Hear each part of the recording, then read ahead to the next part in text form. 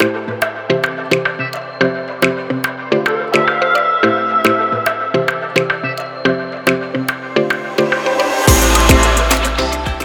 Ella. Hey, Camille. 2020 is almost over. Here we are, a few days out. And we have a year in review episode. But to be honest, I don't know that I've taken any time at all in 2020 to stop and reflect on, what all has happened. I don't know. That's been my world. What about you? It has been a fast-paced year. It's been the longest, shortest year ever, I think. Mm-hmm. We've been stuck in the house because we've been quarantining. But it seems like the work has not slowed down, especially the work that we do in diversity and inclusion has ramped up. And I just also think, like, when we think about the news cycles, it has been nonstop. There's been one thing after another. And I think, what we want to talk about today is all that's happened and how it's impacted D&I specifically. And especially in the context of who we are as not just individuals, but also as employees, or as people who do work, who have jobs and work. And I don't know that we take too much stock on how much 2020 has impacted us in all aspects of our lives. I can tell you as a parent, as a worker, it has just been an upside down world for me. There's no boundaries, right? I think that what you're alluding to is we no longer have these imaginary boundaries that we really didn't have in the first place, but we thought we had these boundaries when we walk into the office, we, show up in a certain way, and we no longer have these boundaries. And so I think that has just brought to light, like, all of these different parts of our world are really interconnected. And if we're not taking care of one part of ourselves, it does have an impact on the way we're able to show up to work or the way we're able to show up for our families. And the first thing I think is a glaring factor in all of this from this year has been COVID-19. So as we talk about COVID, we first have to acknowledge the loss that people have experienced due to COVID-19, loss of loved ones, loss of family members, and loss of jobs. So we honor the losses that have happened. And also we thank all of our essential workers in the healthcare spaces and other spaces that have really gotten us through this year. So just a big thank you from our team to everyone, and sending love to everyone that has someone. Absolutely. The COVID-19 pandemic is really just something that, one, the positive side is how it demonstrated for us how resilient we are. And I don't know if somebody had asked us to think about what would you do in the case of a pandemic? How would you adjust your work life? The crazy hours you work, the balance you've tried to create as a working mom and as a consultant, Camille. Like, what would you do if this happened? I probably wouldn't have been too optimistic of my abilities to adjust and to be as agile that I have been. That I think COVID-19 has really made me a believer in my own resilience. That is so true. I think resilience has taken on a brand new form in 2020. But, we would be remiss if we didn't acknowledge the disproportionate impact that COVID has had on Black and Brown communities. Not only are Black people with the virus 2 times more likely to die compared to white people, but we've also seen, these issues of class also show themselves, and how COVID-19 has exacerbated who gets the virus because, speaking of work, like, Black and Brown people have to show up to work as essential workers at much higher rates. Absolutely. Or for those who have the ability to stay home. I think there are certain things that were taken for granted, the simple ability to be able to work from home. And everyone in the height of this pandemic just said, you heard your leaders, both organizational leaders, but also our political leaders said, well, stay home. Without truly understanding what that meant for some people, especially brown and Black people. When you're saying stay home, that might mean for someone, go hungry, not be able to make your rent, not be able to buy medication, but also for people who don't live in places, that would afford for them to be at home and have an environment where they can work. So pivoting to an environment where you can still function and be able to do your job well. I don't know that there was much consideration given to that. And I know that there are certain arrangements at home. There's a story that struck me really to my core when I was talking to my cousin who's a teacher, and how teachers were adjusting or not adjusting to students being at home for school and being thrust into the home life of students in a way that they may not have been culturally sensitive to, and may say, can you go get your parent? And that kid is looking at you like, well, one, I don't live with a parent, or there isn't an adult here, and this is very familiar territory for me. So it just opened up a lot of our fault lines, I believe, where we realized how much our home lives were very different, and that just kind of got pulled into the center of everything, whether it's work, whether it's school, and I don't know that we all, were aware of some of those circumstances. Camille, that brings up so many different things. As I think about, an article written by my friends, Dr. Laura Morgan Roberts and Dr. Courtney McClooney back in June around working from home while Black, and how that is different than maybe what other groups experience in terms of, being able to show up at work in the way that you want to. So, connect it back to our previous conversation on code switching. But there are also things that Black people are trying to do is to manage their perceptions in the workplace that look different virtually. That I think we can't ignore. Further, as I'm thinking about what you said about teachers and working from home, it also kind of triggers me to all the data that's come out recently on kind of women losing steam in the workplace, and how in terms of job recovery, this is like the first female recession in a long time, and it threatens to wipe out decades of progress for U.S. women. There's been so many articles about the struggles that women across different industries have had with balancing that working from home life, particularly those with children having to balance childcare, the lack of childcare, with their responsibilities. And unfortunately, the data shows that, male partners have not had to take on as much of the burden. What's been your experience with that, Camille? I know you have some lovely children at home running around, keeping you busy, I'm sure. What's been your experience? I think it's, and I people always say it, and I'm also very, very conscious of not saying I had to take on the role of teachers, because there's absolutely no way I could replace what my children's teachers provide them. But I feel like what it was realizing that whatever facade of a balance I thought I was able to create, all of that came crashing down, and initially meant I had to figure out how I switch focus. I was at home, and when I'm at home, I usually have my mommy hat on, and here I was at home, and I had to have my consultant hat on while I'm trying to find a space to be able to see the kids as they were doing virtual learning. I cannot tell you how frustrated I got making PDFs of work, but realizing that if I was stressed, that would transfer onto my children. And so having to be able to seem like I had it all together, hold it all together, to kind of allow for some continuity in my household. So I'm a mother, I'm a wife, and I'm a consultant. And all three of those roles are very, very important to me. And I was forced to, operate in one space doing each of those things. There was a funny article that I saw where a husband was talking about, seeing his wife run the house like a senior manager, because she was talking about outcomes and where are we on our project plan to her kids, right? And it's like the merging of these two worlds. And I just thought that was hilarious because I think our families, they do see us with like only that hat on. And I think for many people, we have all had to wear multiple hats at the same time in a way that's very different than I think any of us expected to this year.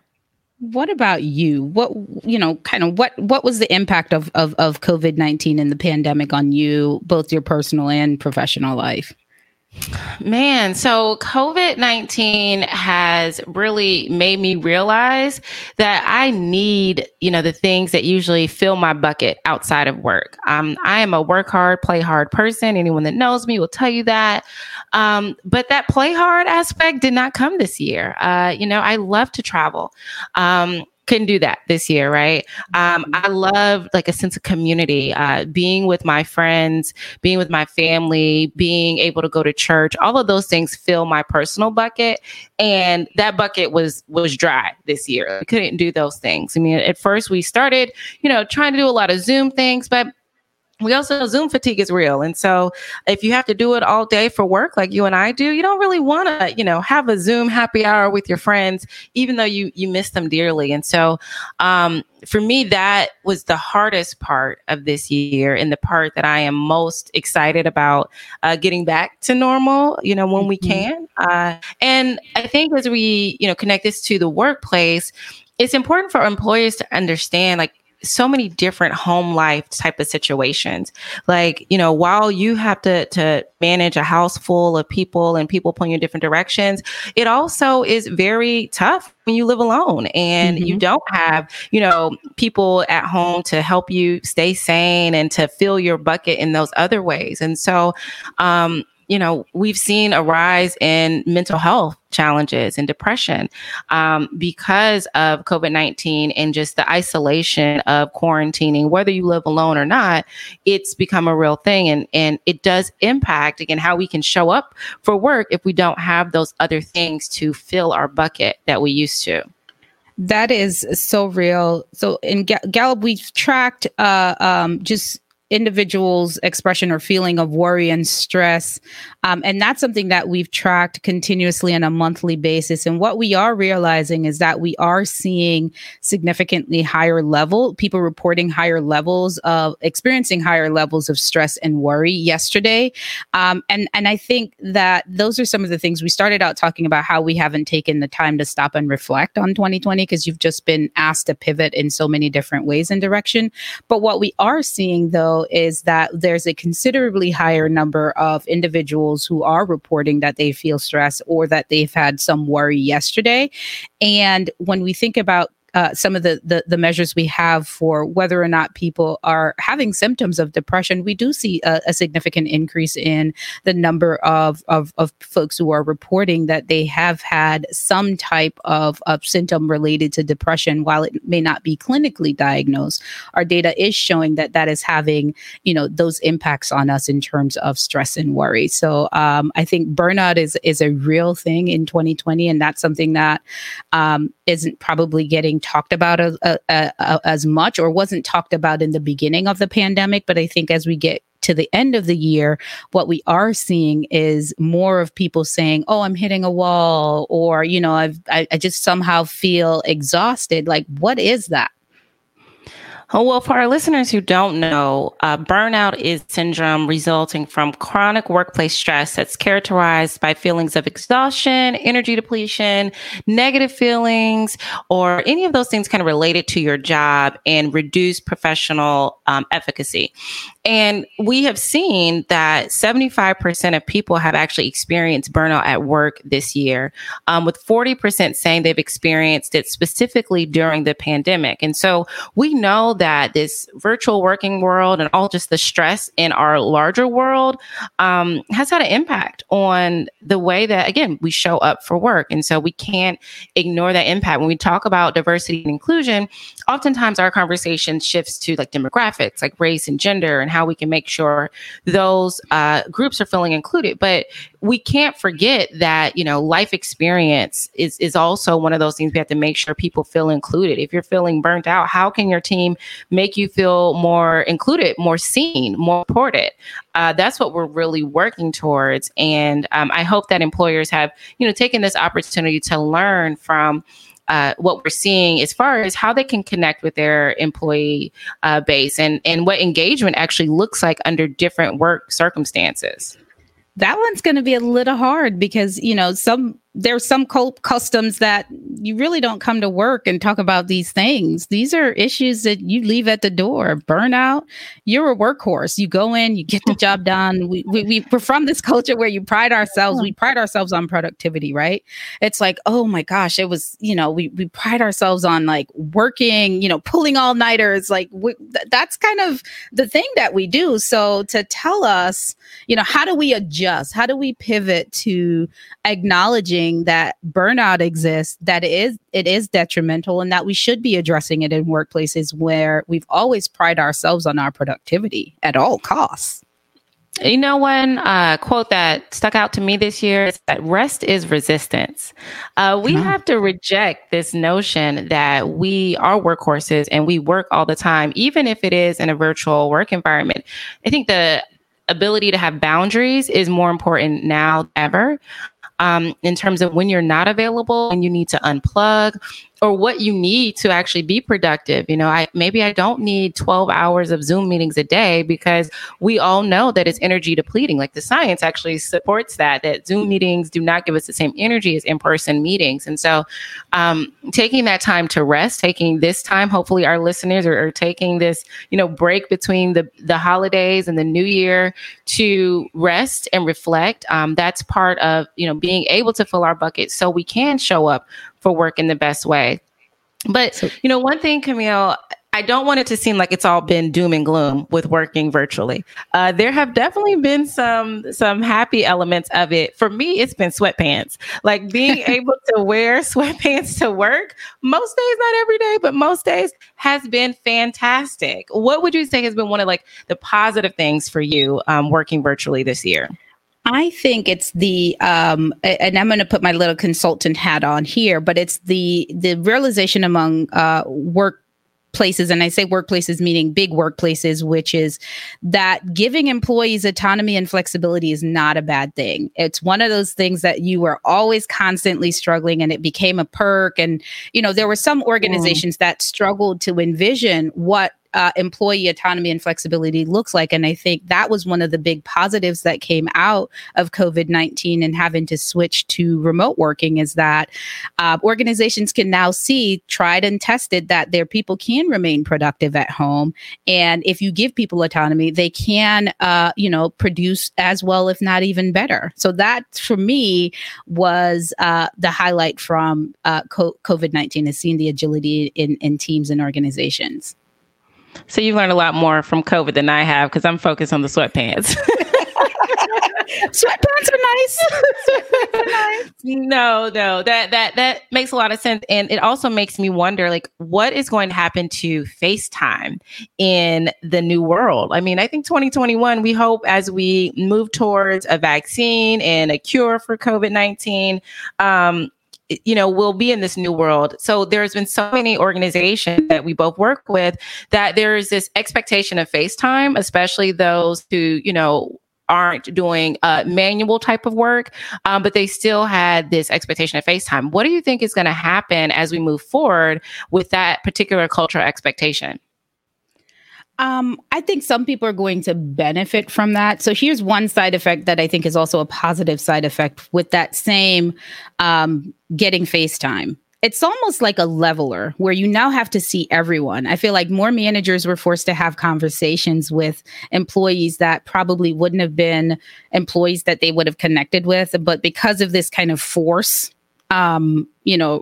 we have to talk to everyone. We have to engage with everyone, if it's even to see if you're at home really working, that it has actually caused for more conversations to be had. And so there are some people who were probably unseen that are now being seen in very different ways, or in more deliberate ways. So I think for me, that's one of the important things is that I'm looking forward, is to see how we, move on with those kind of lessons. Are managers going to keep up some of those practices, which is reaching out and checking in on folks and following up with those important conversations or not? So that's for me the interesting point that I'm going to be looking to see if that continues. as we're thinking about, this broader landscape of diversity and inclusion and how it's changed this year, we'd be remiss if we didn't talk about how racism has reared its ugly head, and really been at the center of conversations, even, back in March and April, as we saw the rise of xenophobia and racism against people of Asian descent. About 3 in 10 Asian adults said that they have been subject to slurs or jokes in the workplace because of their race or ethnicity since the outbreak began. And so, what's been your experience as you've talked to clients about xenophobia and how racism has played a part, particularly because of COVID-19? I think when it comes to what that showed me actually is how cruel people can be to each other.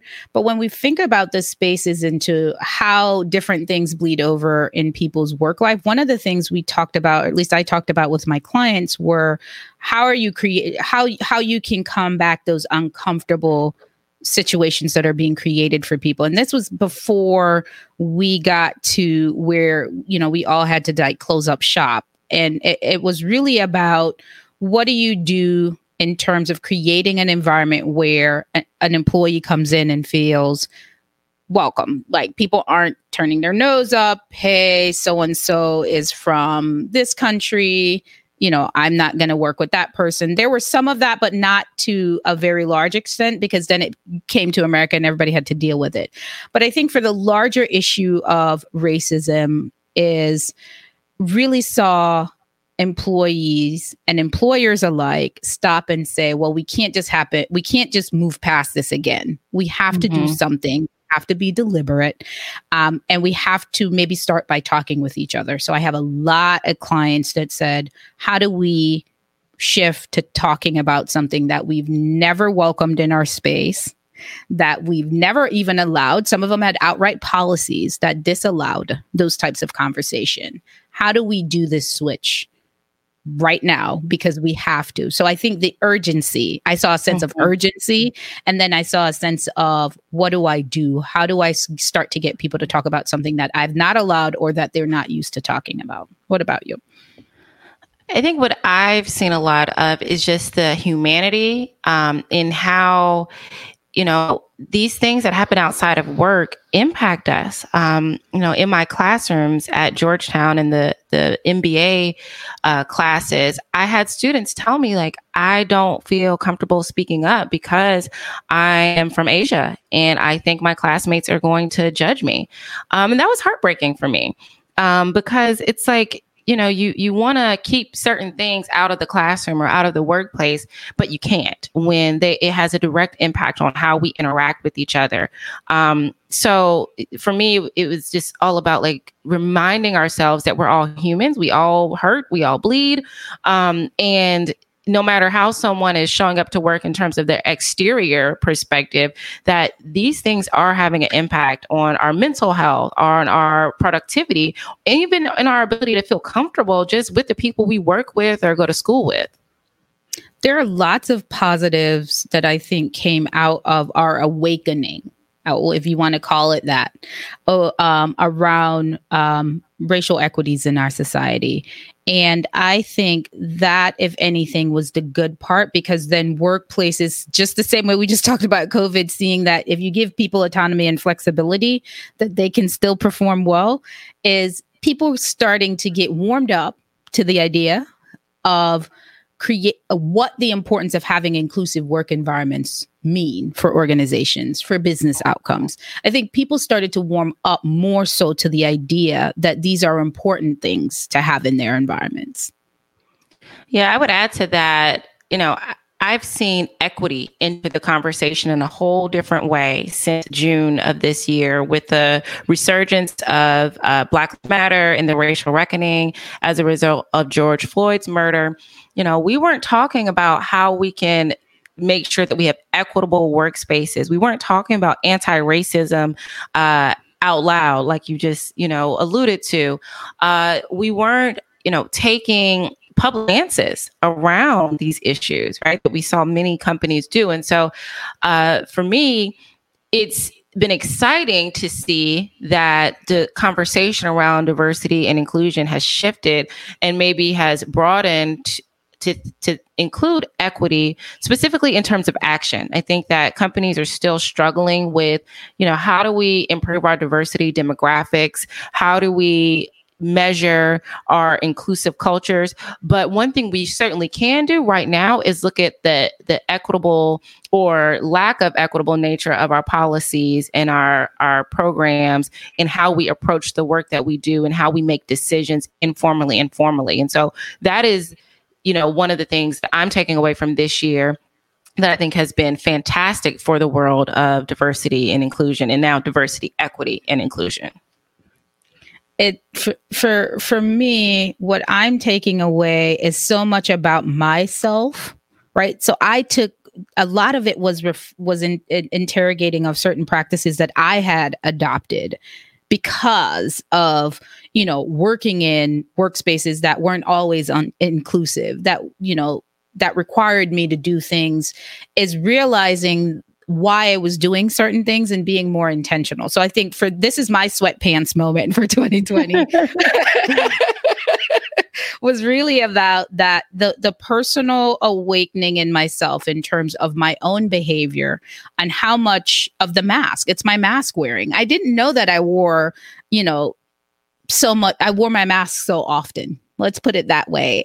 When it comes to how I reacted to things that were impacting me, particularly things with racism. My background, as you know, is criminology. So whenever we see the gross miscarriage of justice through our the way we administer justice to our law enforcement entities, it always struck me to the nerve. And not being able to show up and to talk about it and to express how I felt about it was something that I was ready and willing and able to do when I showed up to work the next day after George Floyd, until someone asked me how I was doing.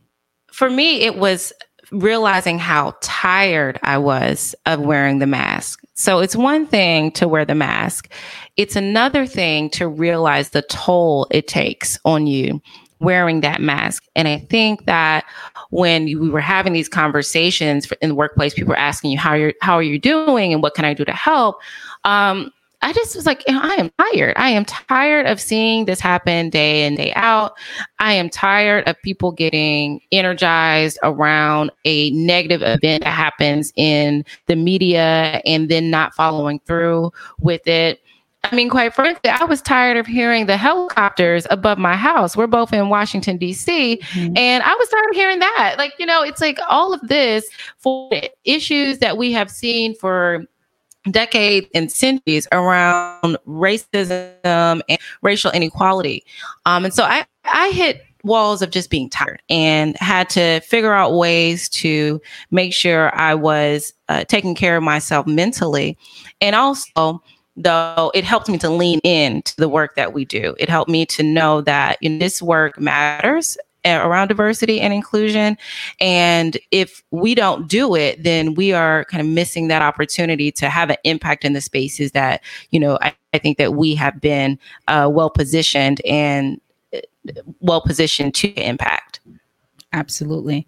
From one of the things that I think was an important part of this summer too was it's not like it's hadn't been there before, but I think there was a heightened awareness around the struggles of Black women, both Black women in our society as well as Black women in our workspaces. I thought that was one of the door isn't all the way open, if in my opinion, but we got insights into the struggles of Black women through Breonna Taylor, the say her name, but also in a corporate setting that Black women tend to be the individuals who are most likely at the brunt of some non-inclusive and mistreatment in the workplaces. And I think being able to have conversations around that have been particularly rewarding for me. It's this juxtaposition of this, notion that Black women are the most educated group in the United States. And there's, statistics on both sides of that perspective. But even with Black women being, a very educated population, it still doesn't connect with the opportunities that we often have, the compensation and wages that we get, the quality of life, and, even the respect in the media and the care of society to protect Black women, as we're talking about Breonna Taylor. And so it's like this weird juxtaposition that Black women are having to traverse, particularly in the workplace. So I know we have to switch gears a little bit and talk about the other big thing that happened in 2020, and that's politics. How much our politics changed? How much our politics shifted and divided us into sectors, into camps? 2020 was actually a very charged year for a number of different reasons. Politics bleeded in every area of our lives. Politics touched on our beliefs. It separated families. It's probably caused a lot of agitated, aggravated discussions. But for you, when you think about the year 2020 has been in terms of the political year and the impact it has had on workspaces, what have been your experience? Well, as we talked about earlier, it's been a year that people want to have these uncomfortable conversations for the first time. They're saying, hey, we're ready to have these tough conversations. And though we still feel like there's certain things that we can't talk about at work, such as politics. And I think it's something that organizations are still struggling with. Most people feel that politics don't belong in the workplace. And whether they should be in the workplace or not, we know that people are having conversations about politics in the workplace. So it's more about that adjustment of how do we have healthy dialogue and discourse. And people struggle with it. The Dialogue Project is a great organization that has studied, the inability that we've seen people to have conversations around difference, embrace people with different perspectives. It's just something that in the United States, particularly, we struggle with. But the Dialogue Project found that across the world, we are more polarized as a people than we've ever been before on these issues. Absolutely. When you look at the conversions of essentially all the issues, whether or not we could go back to work, we should go back to work, that became a political issue. Whether or not racial equity was important for us as a society, that became a political issue.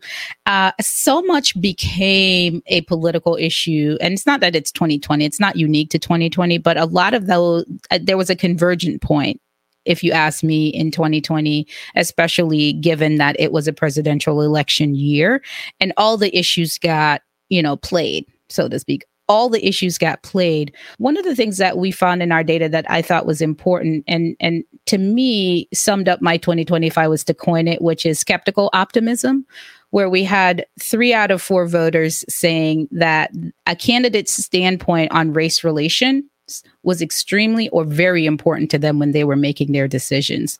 That conversion point gave me hope. What about that statistic really gives you hope for our workplaces and our ability to have these conversations in the future? I think the difference is it's more than people's perception. That 3 out of 4 voter number made me optimistic about people willing to act on their beliefs and saying, if you're stating that something is important to you, then willing to make a decision that could impact others' lives with that decision. So that's where the optimism came in. Whether or not the skepticism is also, we've been here before. So that's why I said the skeptical optimism is how does this manifest itself in our lives moving forward? We can only have one 2020 presidential election. What will we do when 2021 come around? Are we going to now have this become part of our muscle memory where we start to act on our beliefs? I think that's where I'm most excited as well, because, I've seen action for the first time, and not just in the moment, as we saw in June of 2020 with companies coming out with statements, but, over the rest of the year, we've seen examples of companies like Unilever, for example, pausing advertising for the rest of 2020 because they said that it's too much of a polarized atmosphere. And a lot of other companies like Coca-Cola and Ben & Jerry's also doing the same. And so it's been this wave of action behind values and action behind the morals that companies say they believe in. And I hope that continues as we look towards 2021. Camille, what are things that you're looking forward to as we move towards 2021? We can't move quickly enough, in my opinion. I want to get there like tomorrow. But what are things you're looking forward to seeing in the workplace? I feel like there were a lot of lessons. There were lots of conversations. There were lots of feedback in 2020 when it comes to the workplace. And for 2021, what I'm most looking forward to is seeing how this impacts change in the workplace, whether it is change in organizational policies and practices, or, whether or not we adjust our behaviors. Do we still put on our mask? Maybe we wear them, but with less frequency. It's really about how do we take the lessons. I think there were lots of lessons, as I mentioned, and when you learn a lesson, the natural next step is to apply. And I'm interested to see how we apply ourselves in 2021 in all aspects of our lives. Absolutely. As I'm thinking about lessons learned, I also think about kind of how we've seen data be such an important part of how we can really connect with the impact of the work that we're doing in diversity and inclusion. And so I'm really looking forward to the 2020 census results coming out March 31st of next year, because it's an important element for us to understand, how close we are to becoming a nation where people of color are no longer the demographic minority. And it's going to force us to rethink how we use terms such as dominant group or minority group. That is truly exciting for me when I think about the work that we do, because, shifting the terminology and shifting the expectation away from, white and male being dominant in our workplaces, in our larger society, is going to be a game changer. So I know that 2020, we're not there yet, but seeing our data that comes out in March will get us that much closer. We have data in 2021 coming out, which is quantifying the experience. I think one of the thing about amplifying Black voices that we're focused on the center, a big part of it is quantifying the experience so it can no longer get denied. And we have a focus on workplaces in the beginning of 2021 for that very reason. So we're going to be, quantifying what those experiences are. Are there disparate experiences between people of color and others when it comes to how they experience their workspaces? Answering that question, and then understanding what the impact of those experiences are having on individual workers' overall engagement, satisfaction, and performance, and the impact to businesses as well, because there are impacts. And so it's about having the data to further those conversations and really amplifying Black voices so we don't constantly become that group that is often talked about but never heard from. It's trying to undo some of those limitations that has been put on us. I love that. And I cannot wait to see the data that the Center on Black Voices will release very, very soon in 2021. As we, round out the year, I want us to think about what has filled our bucket the most this year. We've talked about some things that have taken away from our being filled, but from a professional and personal standpoint, what would you say has really filled your bucket in 2020? I think for 2020, professional bucket filler is definitely the ability to merge my passion and purpose with my work. Being able to stand up the Center on Black Voices has really been something that has always been part of my passion that I've felt connected to in terms of my purpose. And so being able to marry my work with that has been my bucket filler. Professionally, personally, I think it's getting halfway through the school year. So it's finishing one school year out, and we're doing well. We're doing well in the Lloyd household in terms of making it to the end of 2020's first half of the school year. So that's been my personal bucket filler. What about you? Well, congrats to the Lloyd household for making it this far. For me, I think it's also connected to that purpose and the work that I do. There were so many genuine moments this year where I saw organizations really dig their heels into doing the work of DE&I. From the CEO in Australia who emailed me to say that he wasn't going to discuss the murder of George Floyd and Black Lives Matter in his organization until he read my article in the Harvard Business Review. To me, that was a moment that really filled me personally and made me kind of re-engage and understand that I had a purpose in the work and having an impact. Or the executives that I talked to that shared for the first time their personal experience about being Black in corporate America with their organization, and some of which who had been working at places for over 20 years and had risen to these levels of leadership, but had never really had a real conversation about what it's like to be a Black leader in these companies. And so those moments of authenticity and those moments of being vulnerable and seeing my clients be vulnerable and also bringing me to a place of vulnerability, those filled my bucket in my professional world. I'd say personally, the best days in 2020 are the ones that I laughed until I cried. So whether it was from TikTok memes, Black Twitter, conversations with friends, or even, that iPhone update that started sending us pictures every day of like different places in our lives, like all of those, seemingly small things, I think I stopped taking for granted. Those moments to laugh with a friend, to catch up with a family member, those things filled my bucket along the way this year. And I really needed those because it has been a tough year. And I'm really grateful for those.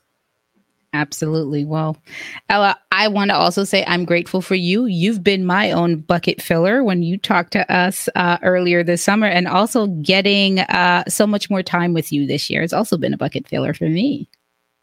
Thank you, Camille. I think this podcast is definitely part of my bucket fillers, one of the funnest things I do in the work that we do. And so I'm so grateful to be able to share this with you. So thank you for bringing your whole self to this. And I want to thank our listeners for starting this journey with us this year. We're excited for all the things that will come in 2021 with the Cultural Competence Podcast, from thinking about the business case and the moral case for D&I, to authenticity and when keeping it real goes wrong, to how to amplify the voices of your Black and Brown colleagues. So we have so much to discuss. This is only the beginning. Thank you for being on this journey with us, and we cannot wait to continue. That's our episode, and that's our 2020. Join us in 2021 as we continue our journey to cultural competence. Happy New Year, everybody. That's our podcast. To subscribe to Cultural Competence from any podcast app, just search Cultural Competence. You can learn more about the Gallup Center on Black Voices by visiting gallup.com. Cultural Competence is directed by Curtis Grubb and produced by Justin McCarthy. I'm Camille Lloyd. And I'm Dr. Ella Washington. Thanks for tuning in to Cultural Competence, a diversity and inclusion podcast.